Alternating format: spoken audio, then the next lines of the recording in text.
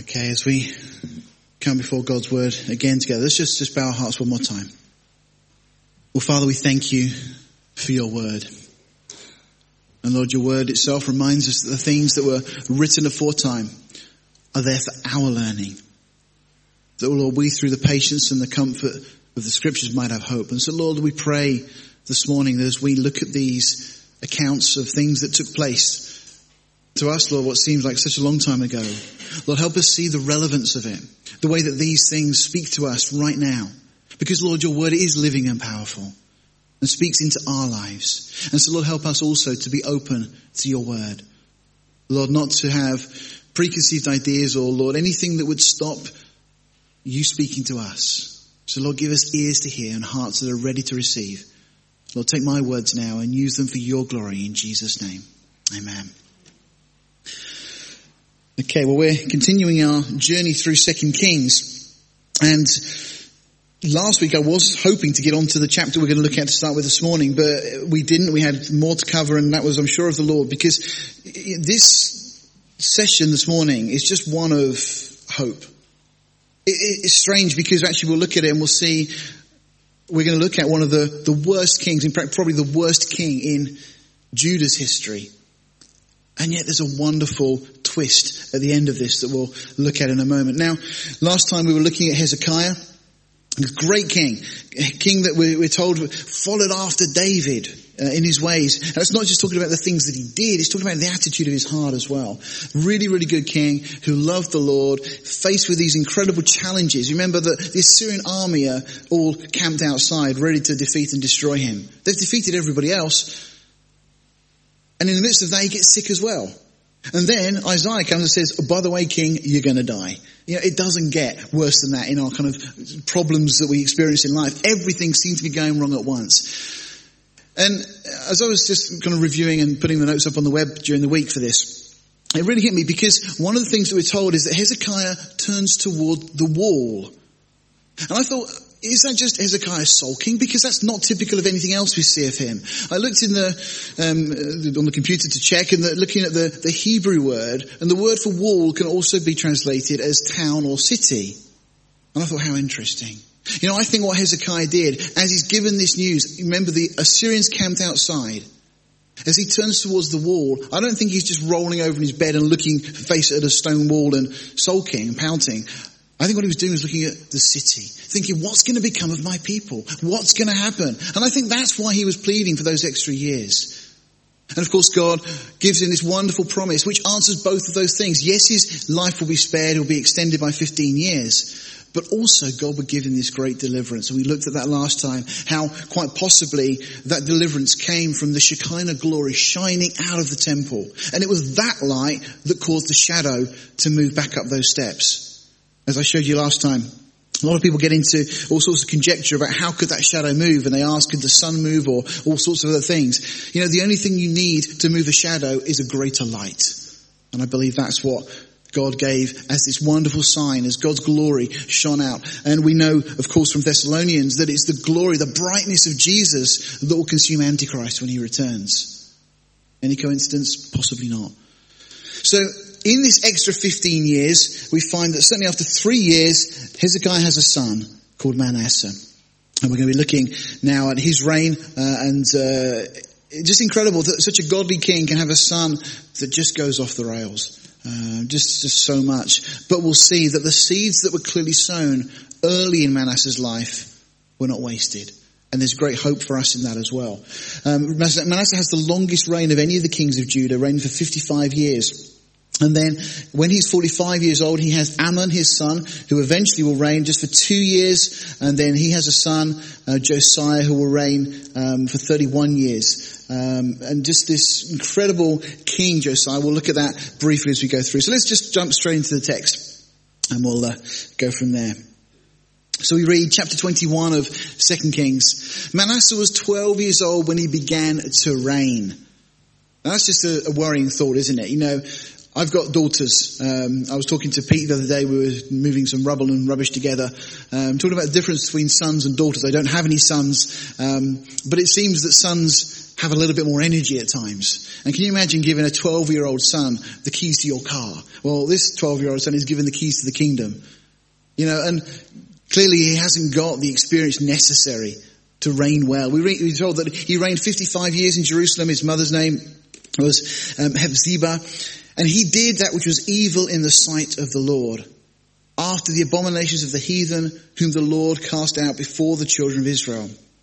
For he built up again the high places which Hezekiah his father had destroyed. And he reared up altars for Baal, and made a grove, as did Ahab the king of Israel, and worshipped the host of heaven and served them. What a shame that this king is now compared to Ahab. We spent quite a while when we were looking at 1 Kings at Ahab, and what a wicked king he was, and of course motivated, encouraged in part by Jezebel, his wife. But Ahab is one of the worst kings of the lot. And yet we find that Manasseh now is compared to Ahab. That's not a good thing. And again, worshipping the host of heaven, we said before, these high places that they worshipped were simply so they could get a good vantage point of the stars. They would get to the high point on a hill or a mountain. That's why they had these places. Now, some of the kings used them for the worship of the Lord. But of course, we see that so often going on, mixing the worship of God with pagan worship. We find that if you look at church history, back in about 300 AD, when Christianity suddenly is legalized, you see, for the first 300 years, Christians were not particularly popular. They were put on the same bill as the lions in the Colosseum, and they were persecuted and driven wherever they would, flee to, because the Romans just saw them as being a pest, as a nuisance and so on. The Jews just wanted to get rid of them. But suddenly Constantine comes along and he legalizes Christianity. And it was one of the worst things that could have happened, because suddenly we have this merging of Christianity and paganism. As I said before, you look around, and particularly in this country and throughout Europe, really, you find these wonderful ornate buildings that are called churches. Where did they come from? Where did that instruction come from Scripture? Do you read anywhere in the Bible that we should build lavish and ornate buildings? Now, see, that's what happened when we merged Christianity and paganism. And the Christians started to use the pagan buildings, the pagan temples and so on. And again, this is just history. You can look into this and see yourself. And so Hezekiah here, this good king, destroyed these altars. Manasseh, now his son, is starting to rebuild them all again, getting back into idolatry and pagan worship. And we're told that he built altars in the house of the Lord, of which the Lord said, "In Jerusalem will I put my name." And he built altars for all the host of heaven in the two courts of the house of the Lord. This is a horrible thing to behold, because this is the place that God had reserved for himself. Well, let's just bring this a little bit closer to home, because what about your heart? What about your life? That's the place that God would have reserved for himself. And how often do we allow altars to be put in our own hearts? Things that are really worshipping another God. Maybe materialism, success, finance, whatever else. And those things become as gods to us. And we put those temples, so those altars, in that place, in that temple that God has said should be reserved for him. You see, this is history, but you see how directly it speaks about us and our own lives. Verse 6, we're told, "And he made his son to pass through the fire," which was a pagan practice and ritual, "observed times, used enchantments, and dealt with familiar spirits and wizards." It's amazing still that you get some Christians that think horoscopes are fine, it's not a problem. That things like yoga is okay, and they'll go all sorts of things that, it doesn't hurt, it's not harmful. That every position in yoga is a prayer to a false god. There's a lot of danger in these things. It's idolatry.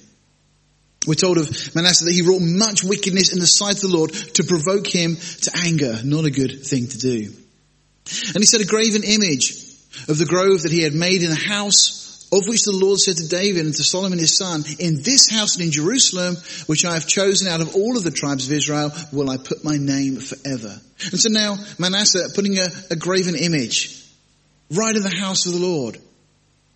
Kind of brings a little bit of what's going to happen, doesn't it, with Antichrist? Because he'll do exactly the same thing. He will put his own image in the temple.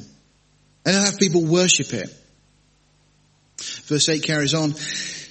"Neither will I make the feet of Israel move any more out of the land which I gave to their fathers." This is again what God was saying, that he'd chosen Israel, chosen Jerusalem. "Neither would he make the feet of Israel move any more out of the land which I gave their fathers. But then look, only if they will observe to do all that I have commanded them, and according to all the law that my servant Moses commanded them. Back at the beginning of this year, we spent 3 weeks looking at the promises of God. And there are some promises of God that are unconditional. One of them being the land grant to Israel. One being that there would be a descendant of David to sit on the throne of Israel forever. One of them being your salvation, my salvation. If you're saved, you are saved. We're told that Jesus speaks of us having eternal life. If it's eternal life, you can't ever lose it, because if you could lose it, it wouldn't be eternal life in the first place. Now, we've been given this great promise of eternity and so many other promises in the Word of God that are unconditional. And we praise God that He's a God that delights in keeping His covenants and keeping His promises. But there are also a number of promises that we find that are conditional. And we see that throughout Psalms particularly. Blessed is the man that, and then we're given the conditions. You know, we can all avail ourselves of those blessings if we follow the instructions that are given there. Well, this was another one of those instructions that God had given, that Israel would be blessed. They would stay in the land if they observed His commandments and kept the law. But God had said back in Deuteronomy 28 and elsewhere that if they disobeyed, then they would be cast out around the nations of the world. In fact, Deuteronomy 28 will make a really interesting study at this point to look at how the whole chapter progresses. It starts with about 15 verses of blessing. The rest of the chapter, and it's a fairly long old chapter, is dealing with the cursing. You see, you don't need to be told much about the blessing. You know, we resonate quite quickly with God saying you're going to be blessed. This is going to be good. You know, the fruit of your land and everything else, you'll be blessed. You'll prosper. But then God says, if you disobey me, then He lists all the things that will come upon them. And it gets progressively worse. And we see that played out through Israel's history. That God did allow nations to come and attack them, take away the produce of their land. That's why Gideon is in hiding in the winepress. Because he was frightened of the Midianites, because they were coming into the land and raiding the land and taking anything that they wanted. So we see that promise from Deuteronomy 28 fulfilled.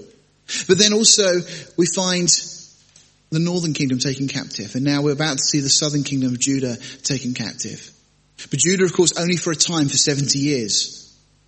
But then ultimately we get to the time of Jesus, and just shortly afterwards, AD 70, and Jerusalem is destroyed by the Romans, and Israel are forced to flee around the world, as we've seen to this day.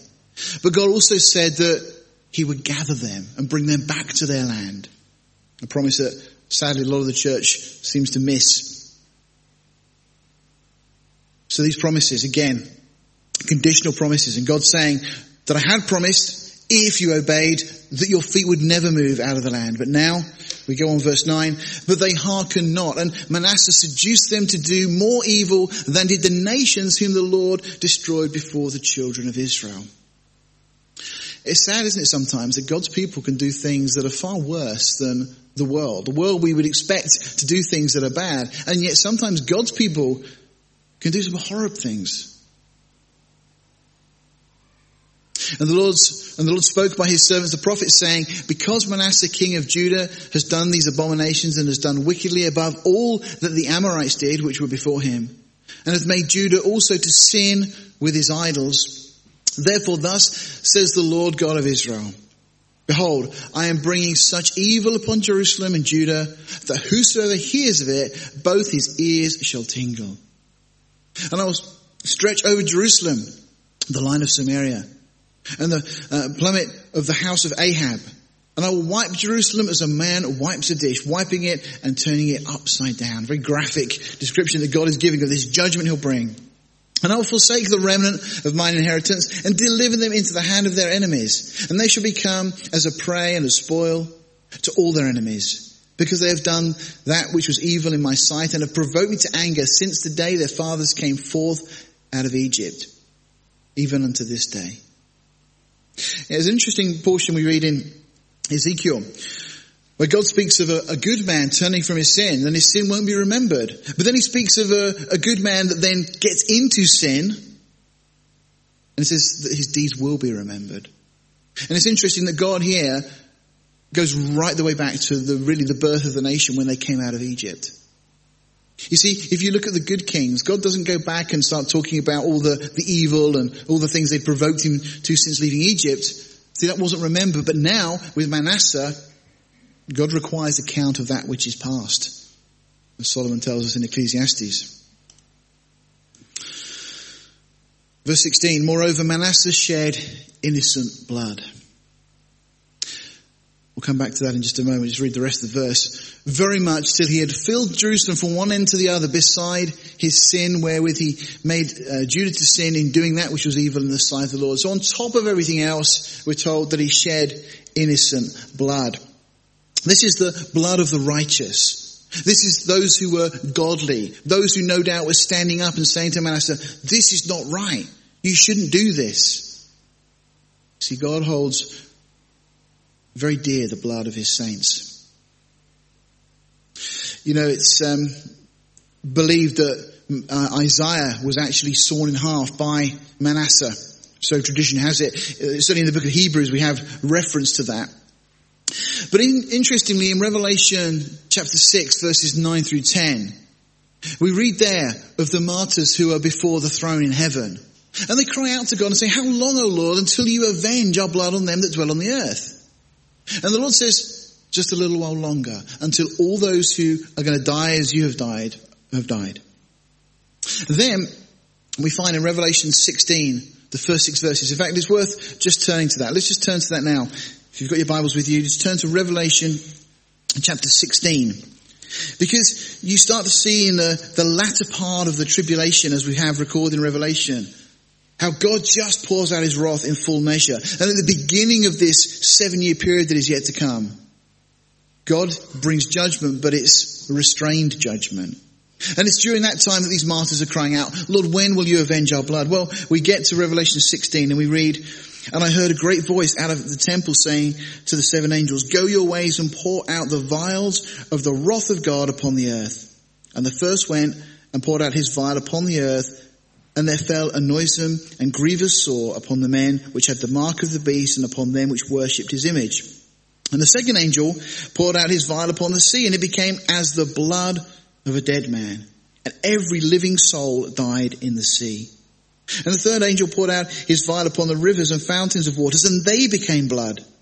And I heard the angel of the waters say, thou art righteous, O Lord, which art and was and shall be, because thou hast judged thus. For they have shed the blood of saints and prophets, and thou hast given them blood to drink, for they are worthy.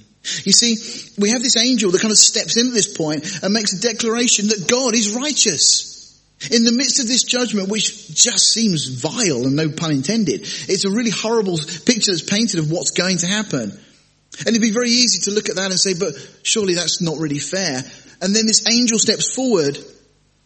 Is it just 5? Again, John's saying, and I heard the angel of the waters say, this is almost justifying God in a sense, thou art righteous, O Lord, which art and was and shall be, because thou hast judged us. Lord, you are right to do what you've done because. And suddenly brought into view is all of the saints whose blood has been shed throughout the ages. And God brings his judgment upon the world. Now, those here in Jerusalem at the time of Manasseh will be amongst those. But many others throughout history. How many lives of Christians have been taken unjustly by brutal dictatorships and governments that care nothing for the things of God? You know, it's almost a daily occurrence now. We hear of Christians being killed in various parts of the world simply because of their faith. And we have a world that's supposedly pushing for tolerance. It's tolerant of everything except Christianity, it seems. As I said, Isaiah believed to have been one of these martyrs, referenced in Hebrews 11:37. He speaks of those who were sawn asunder.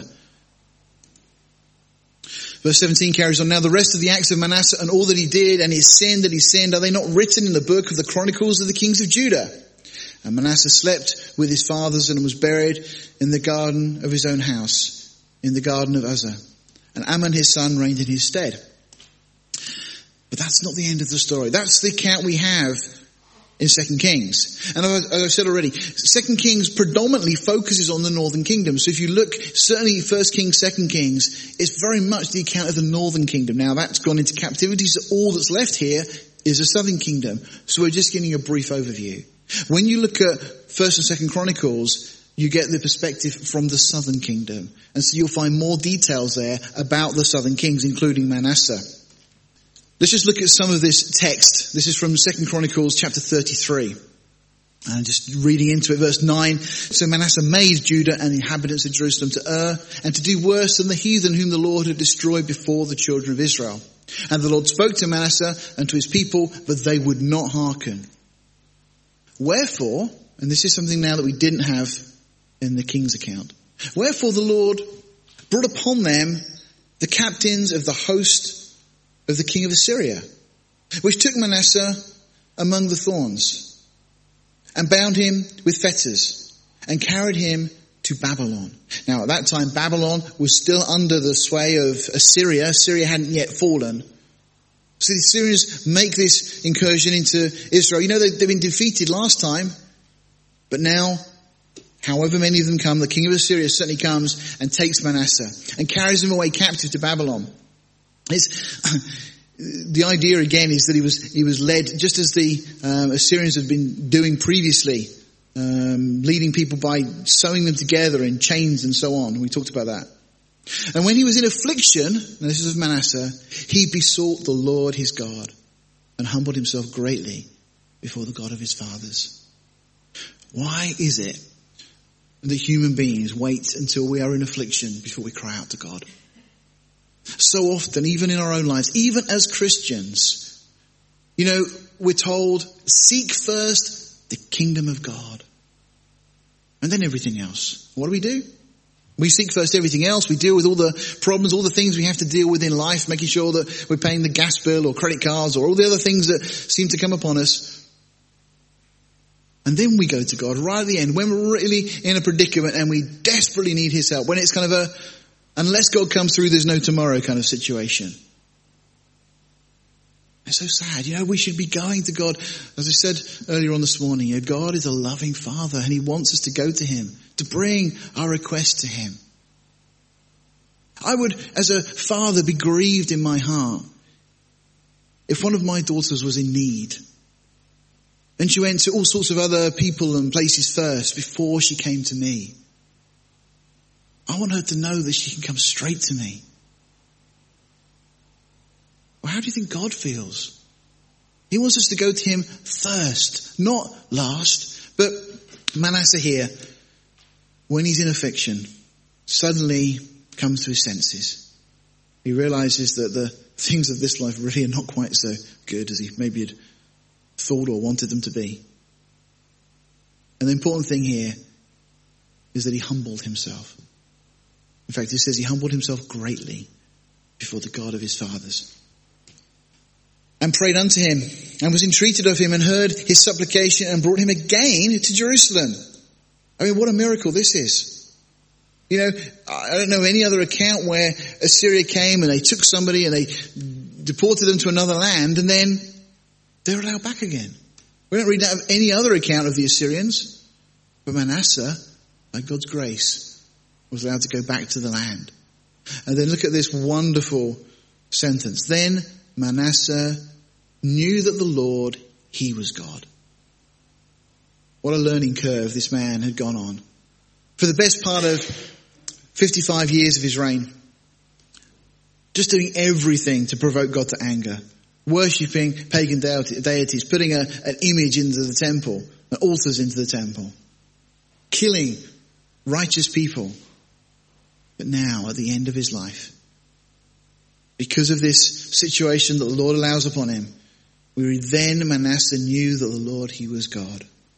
You know, there's a portion in Corinthians where we're told, Paul speaking about some of the issues that the Corinthian church face.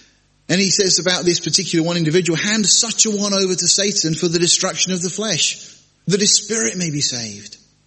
You see, sometimes people that are intent on playing around with the world, the best thing for them is to let them have at it.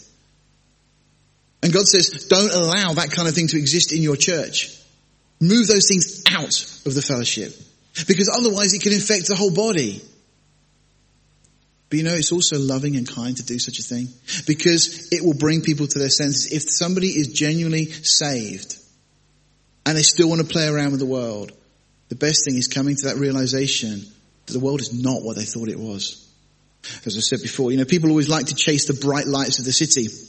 Friday night, I was walking back down Regent Street on the way back to the station after a long day at work. And there was loads of people out on the streets of London. It was a fairly nice, relatively mild evening. And there's people milling around everywhere. All the pubs were overflowing, people outside, and people drawn to the bright lights. But what hope do they have? What future do they have? Really, it was just very sad to look and see. Sometimes you walk through the streets of London and you meet a group of Christians that are out there witnessing. And that's always wonderful because sometimes you get to stop and chat with them and encourage them. But I didn't see anybody out as it happened on Friday, but just this world that is so wrapped up in itself and pleasure and so on. Well, after all of the searching that Manasseh had done, he comes to this realization that God really is God. He's the Lord. And then we read, now after this he built a wall without the city of David on the west side of Gihon in the valley, even to the entering in at the fish gate, encompassed it about Ophel and raised it up a very great height and put captains of war in all the fenced cities of Judah. And he took away the strange gods and the idol out of the house of the Lord and all the altars that he had built in the mount of the house of the Lord and in Jerusalem and cast them out of the city. And he repaired the altar of the Lord and sacrificed thereon peace offerings and thank offerings and commanded Judah to serve the Lord God of Israel.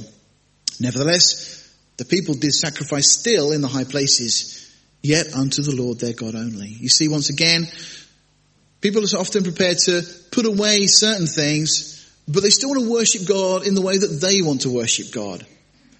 That's not the way it works. We don't get to choose, in that sense, how we worship God. We can't worship God alongside other things. As Chuck Missler often has said, God is not number one on a list of 10. God wants to be number one on a list of 1. We should worship God only.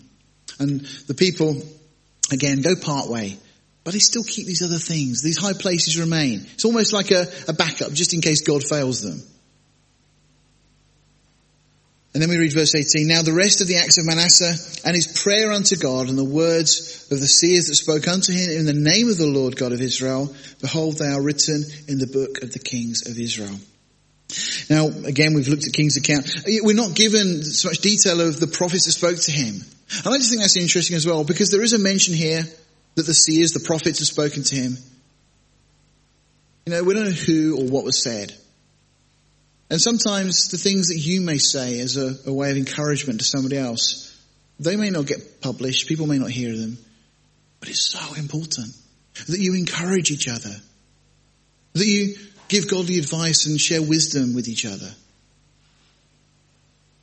I firmly believe that God is the one who directs each of our paths, and sometimes Christians like to overstep the mark and try and give another believer direction as to how they should live their lives or do things, and often it's just an attempt to convert them to your point of view.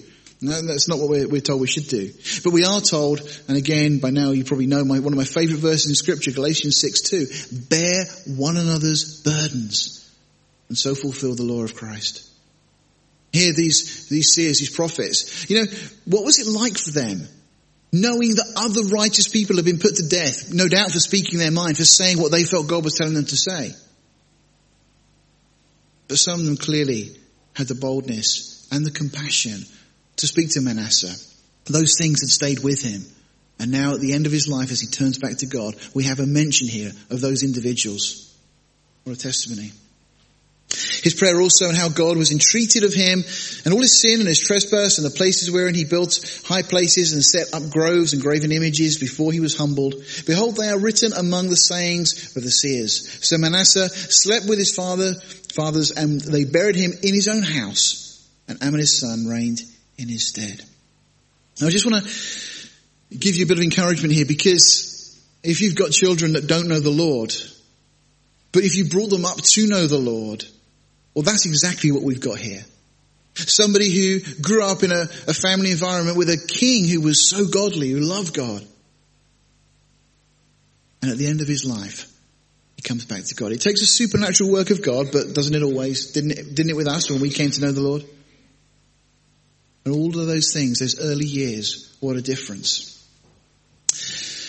So we read of his son. Amon was 22 years old when he began to reign. He reigned 2 years in Jerusalem, and his mother's name was Meshullemeth, the daughter of Haruz of Jobah.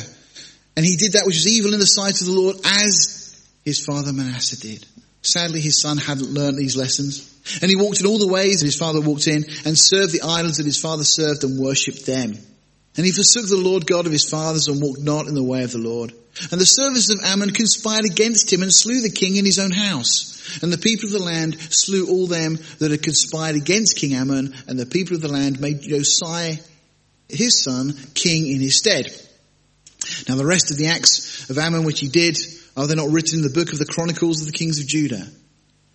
And he was buried in the sepulchre in the garden of Uzzah, and Josiah his son reigned in his stead. So let's just go quickly, look at Josiah. He was 8 years old when he began to reign. And he reigned 31 years in Jerusalem, and his mother's name was Jediah, the daughter of Adiah of, you can mispronounce these at home later if you want to, Boskath.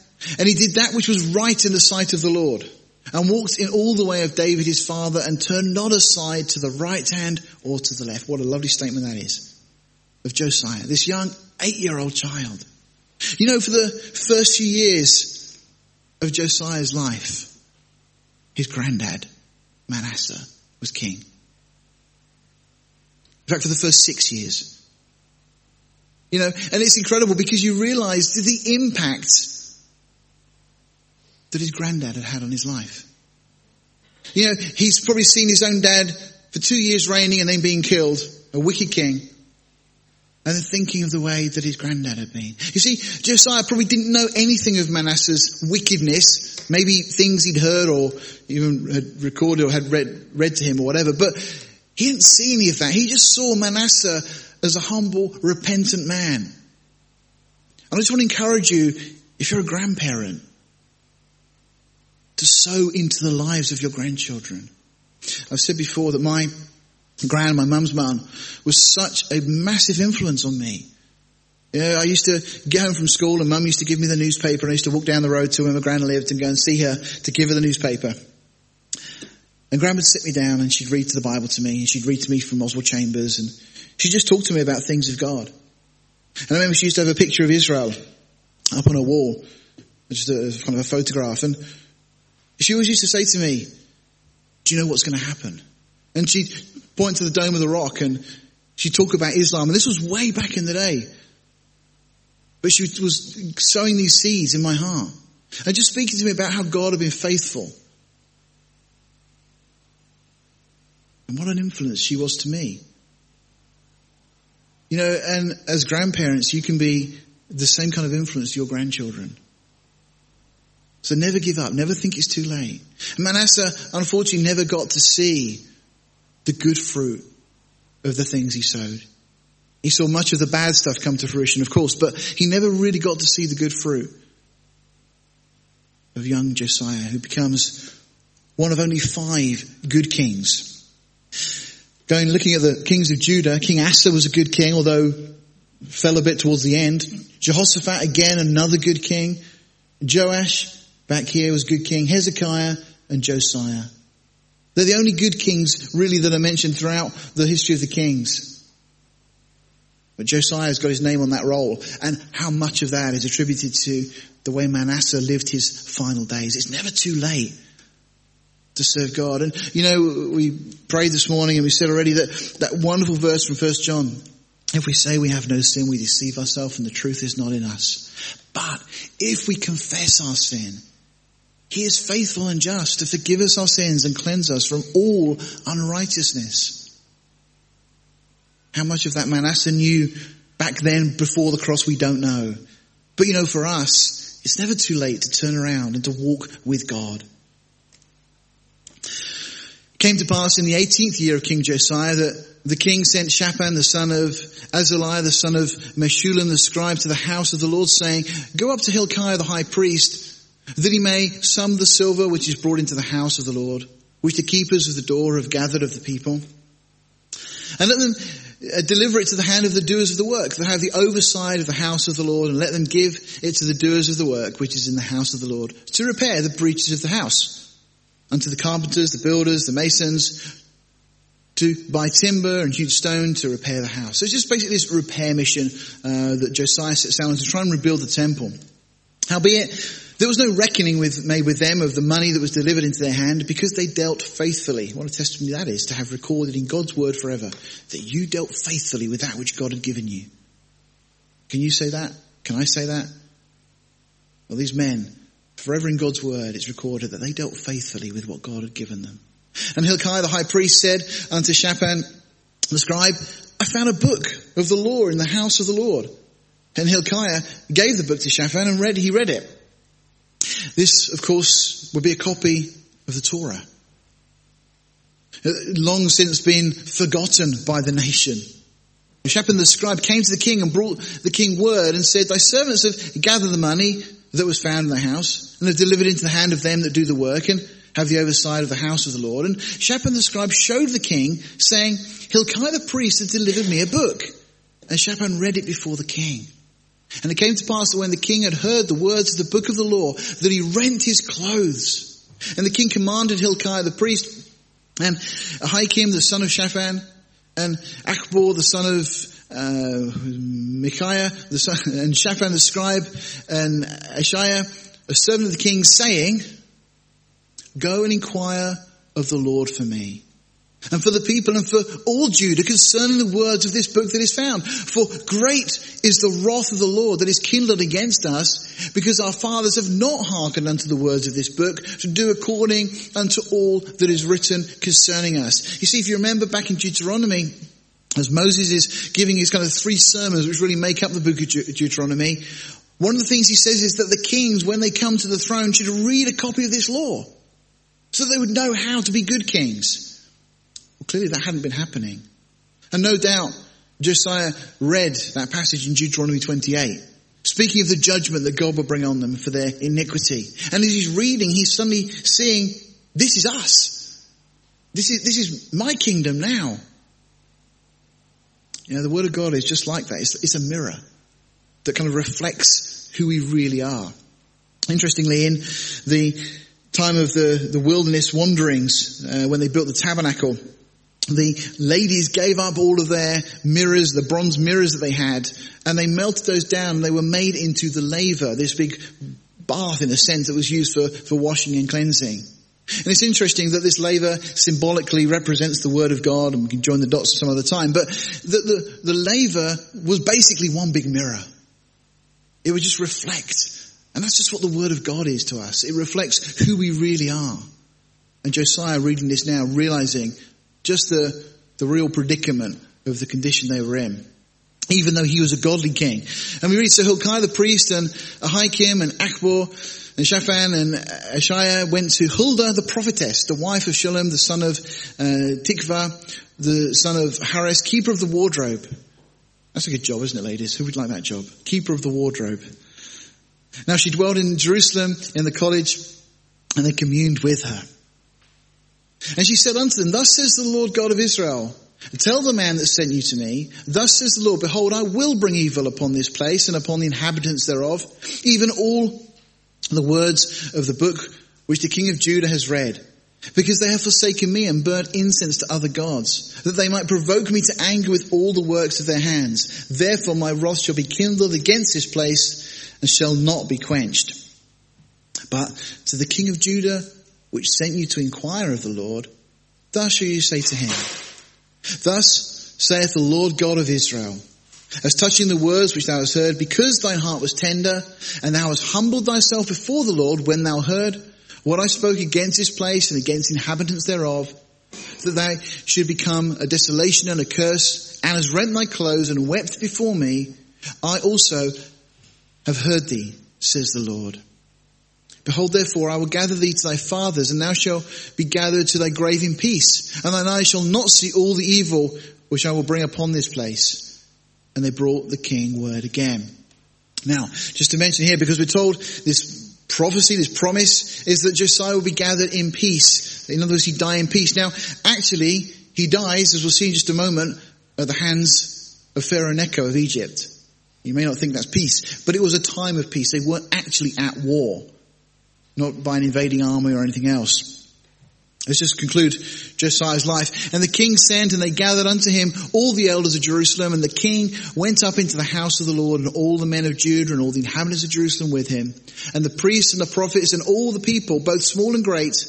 And he read in their ears all the words of the book of the covenant, which was found in the house of the Lord. He gathers everybody together, and he reads God's word to them.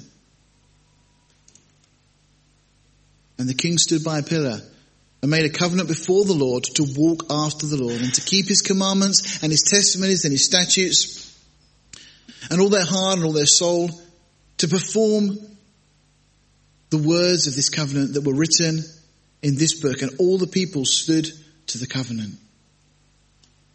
And the king commanded Hilkiah the high priest and the priests of the second order and the keepers of the door to bring forth out of the temple of the Lord all the vessels that were made for Baal and for the grove and for the host of heaven. And he burned them without Jerusalem, outside of the city, in the fields of Kidron, and carried the ashes of them unto Bethel.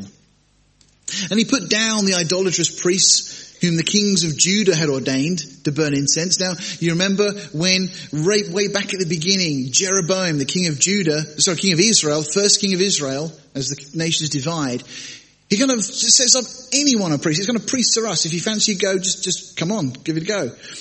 And so now, many years later, he puts down those idolatrous priests whom the kings of Judah had ordained to burn incense in the high places, in the cities of Judah, and in the places round about Jerusalem, them also that burned incense unto Baal, to the sun and to the moon and to the planets, and to all the host of heaven. And he brought out the grove from the house of the Lord without Jerusalem, unto the brook Kidron, and burned it at the brook Kidron, and stamped it small into powder, and cast the powder thereof upon the graves of the children of the people. And he broke down the houses of the Sodomites that were by the house of the Lord, where the women wove hangings for the grove. And he brought all the priests out of the cities of Judah, and defiled the high places where the priests had burnt incense, from Geba to Beersheba, and broke down the high places of the gates that were in the entering of the gates of Joshua, the governor of the city, which were on a man's left hand at the gates of the city.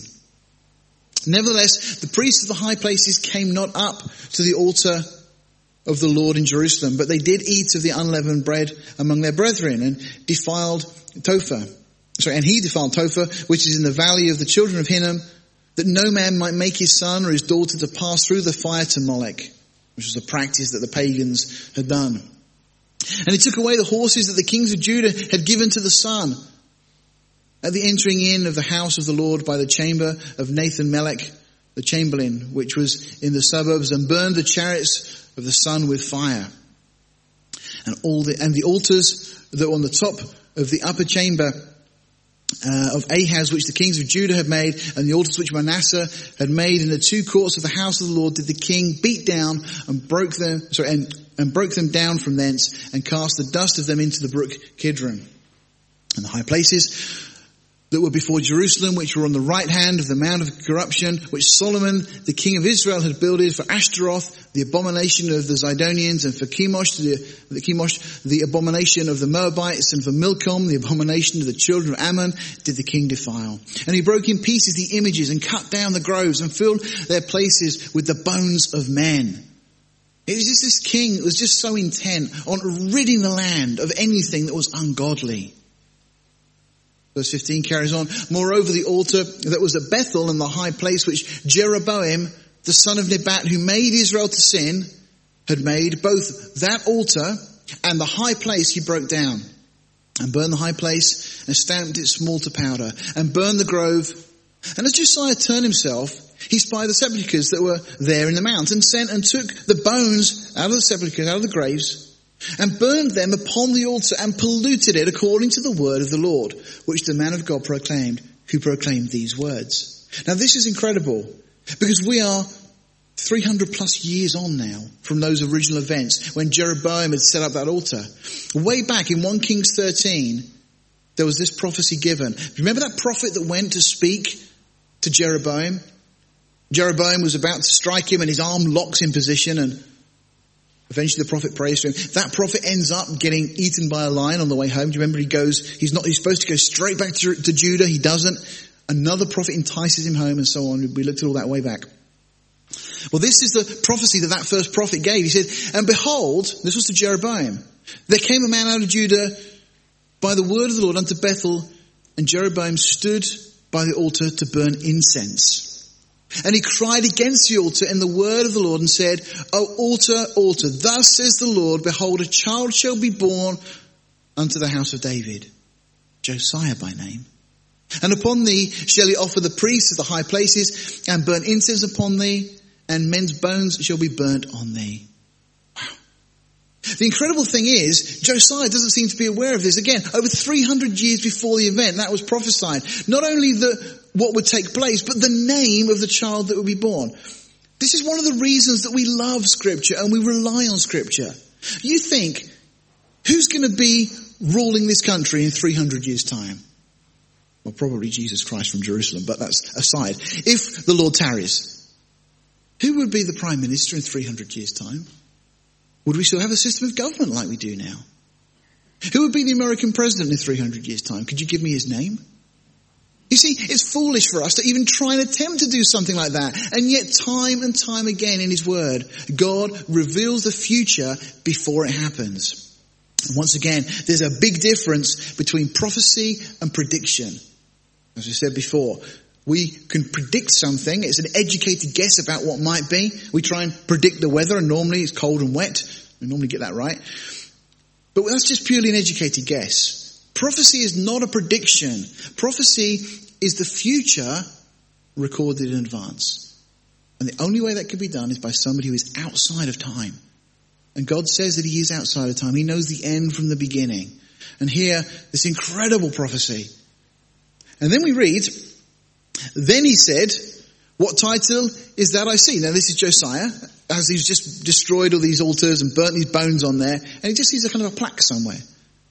And the men of the city told him and said, oh, it's the sepulchre of the man of God which came from Judah and proclaimed these things that thou hast done against the altar of Bethel. And Josiah's going, sorry, the things I've done? And no doubt scurrying, trying to look through the archives, looking at this prophecy and suddenly realizing that these events that he was doing there and then had all been prophesied before. And so Josiah says, let him alone. Let no man move his bones. So they let his bones alone with the bones of the prophet that came out of Samaria. That was the second prophet also, was buried in the same place.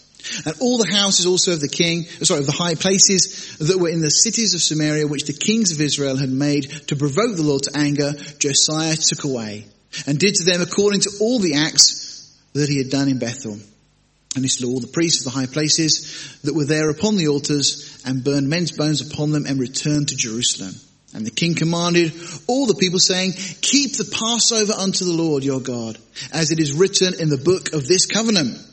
Surely there was not holden such a Passover from the days of the judges that judged Israel, nor in all the days of the kings of Israel, nor in the kings of Judah, but in the 18th year of King Josiah, wherein this Passover was holden to the Lord in Jerusalem. So finally they get back to celebrating the Passover. Moreover, the workers with familiar spirits and the wizards and the images and the idols and all the abominations that were spied in the land of Judah and in Jerusalem did Josiah put away, that he might perform the words of the law which were written in the book that Hilkiah the priest found in the house of the Lord. And like unto him was there no king before him that turned to the Lord with all his heart and with all his soul and with all his might, according to all the law of Moses. Neither after him arose there any king like him. What an incredible statement of this Josiah. Now, to clarify, I think this is in reference to the kings of Israel and the kings of Judah, because David seemingly is set apart from this comparison. But there was certainly no other king of Israel or Judah that was anything like Josiah in what he did. Notwithstanding, the Lord turned not from the fierceness of his great wrath wherewith his anger was kindled against Judah, because of the provocations that Manasseh had provoked him withal. And the Lord said, I will remove Judah out of my sight as I have removed Israel. I will cast off this city Jerusalem, which I have chosen, and the house of which I said my name shall be there. Now the rest of the acts of Josiah and all that he did, are they not written in the book of the Chronicles of the Kings of Judah? And there is a lot more detail in Chronicles as well about Josiah. And in his days, Pharaoh Necho, king of Egypt, went up against the king of Assyria to the river Euphrates. This is strange, because Pharaoh's going against the Assyrians. And then we read, and King Josiah went out against him. That's just bizarre, because Pharaoh was going against Israel's enemy. You'd think Josiah would sit back and let him go. But instead, Josiah goes out against him. Now, what we're not told here is that at this point, Pharaoh Necho seemingly has the Ark of the Covenant. And the priests of Israel are carrying it for Pharaoh Necho. Pharaoh Necho actually makes a statement that God is with him. And it seems that Josiah wants to go out to capture the Ark and put it back in the temple. He makes that plea to the priest. You read it in Chronicles. But then as a result of this battle, which seemingly the Lord had not called Josiah to, we read that King Necho slew him at Megiddo when he had seen him. And his servants carried him in a chariot, dead from Megiddo, and brought him to Jerusalem and buried him in his own sepulchre. And the people of the land took Jehoahaz, the son of Josiah, and anointed him and made him king in his father's stead. Jehoahaz was 23 years old when he began to reign, and he reigned 3 months in Jerusalem. His mother's name was Hamutal, the daughter of Jeremiah of Libnah. And he did that which was evil in the sight of the Lord. See, once again, we just go back, don't we, to the way it was. According to all that his fathers had done. And Pharaoh Necho put him in bands at Riblah in the land of Hamath, that he might not reign in Jerusalem. And he put the land to a tribute of 100 talents of silver and a talent of gold. So Necho now takes this next king, this son of Josiah, and takes him back to Jerusalem. And Pharaoh Necho made Eliakim, the son of Josiah, king in the room of Josiah, his father, and turned his name to Jehoiakim, and took Jehoahaz away. So he takes him back to Egypt. And he came to Egypt and he died there. And Jehoiakim gave the silver and the gold to Pharaoh, but he taxed the land to give money according to the commandment of Pharaoh. He exacted the silver and the gold of the people of the land, of everyone according to his taxation, to give it unto Pharaoh Necho. Now this is the point that Israel starts to really come under Gentile rule. It will get worse and worse up until the time that we'll see very soon that Nebuchadnezzar will come against them. So we've got Josiah. He dies in battle against Pharaoh Necho. For 3 months his son Jehoahaz is king, but then Pharaoh Necho comes back, takes him captive to Egypt. Jehoiakim then is established as the next king. Eliakim is his real name, but Pharaoh changed it to Jehoiakim. Reigns 11 years. Okay? And then we find that following him, we have another king, Jehoiachin, son of Jehoiakim, also known as Jeconiah. He reigns for just 3 months and is taken to Babylon. Upon this king, a blood curse is placed, and we'll talk more about that next time. And so then the final king of Judah, Zedekiah, comes to the throne. He's appointed by Nebuchadnezzar. He reigns for 11 years. Finally, he rebels.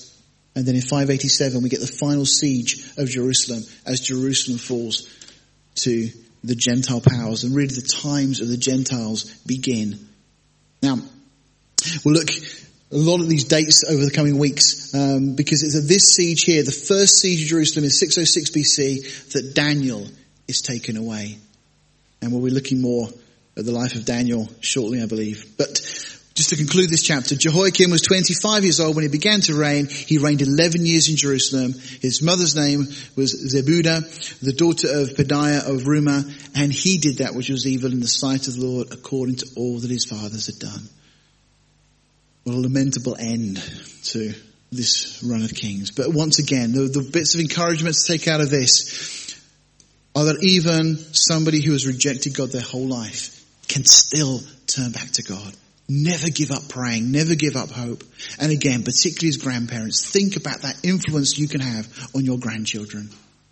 Because my life for one is testimony to the great effect of that, and Josiah is another one from Scripture that we can see, whose life was so influenced by that input from his granddad. Let's bow our hearts. Well, Father, we just thank you for your word. We thank you that this is relevant to us, Lord, right where we are. Father, we are aware that so often in our own lives we are guilty of putting pagan altars right alongside the place where you should be worshipped alone. Father, help us not to allow anything else to compete for our time or attention instead of you. But Lord, to put you first in our life, to worship you with all our heart, our soul, our mind and our strength. Father, we just thank you for the example we see of people like Josiah, that went to such extreme lengths to go throughout the land, getting rid of everything that would cause offense to you. Lord, we were singing earlier, I surrender all. Lord, in response to that, may we look at our lives and go through every part of our lives and get rid of everything that is not pleasing to you. Because, Lord, we want to glorify you. We want to be those that bear the light of Christ to this world in which we live while the time still remains. Lord, we just ask these things now in Jesus' name. Amen.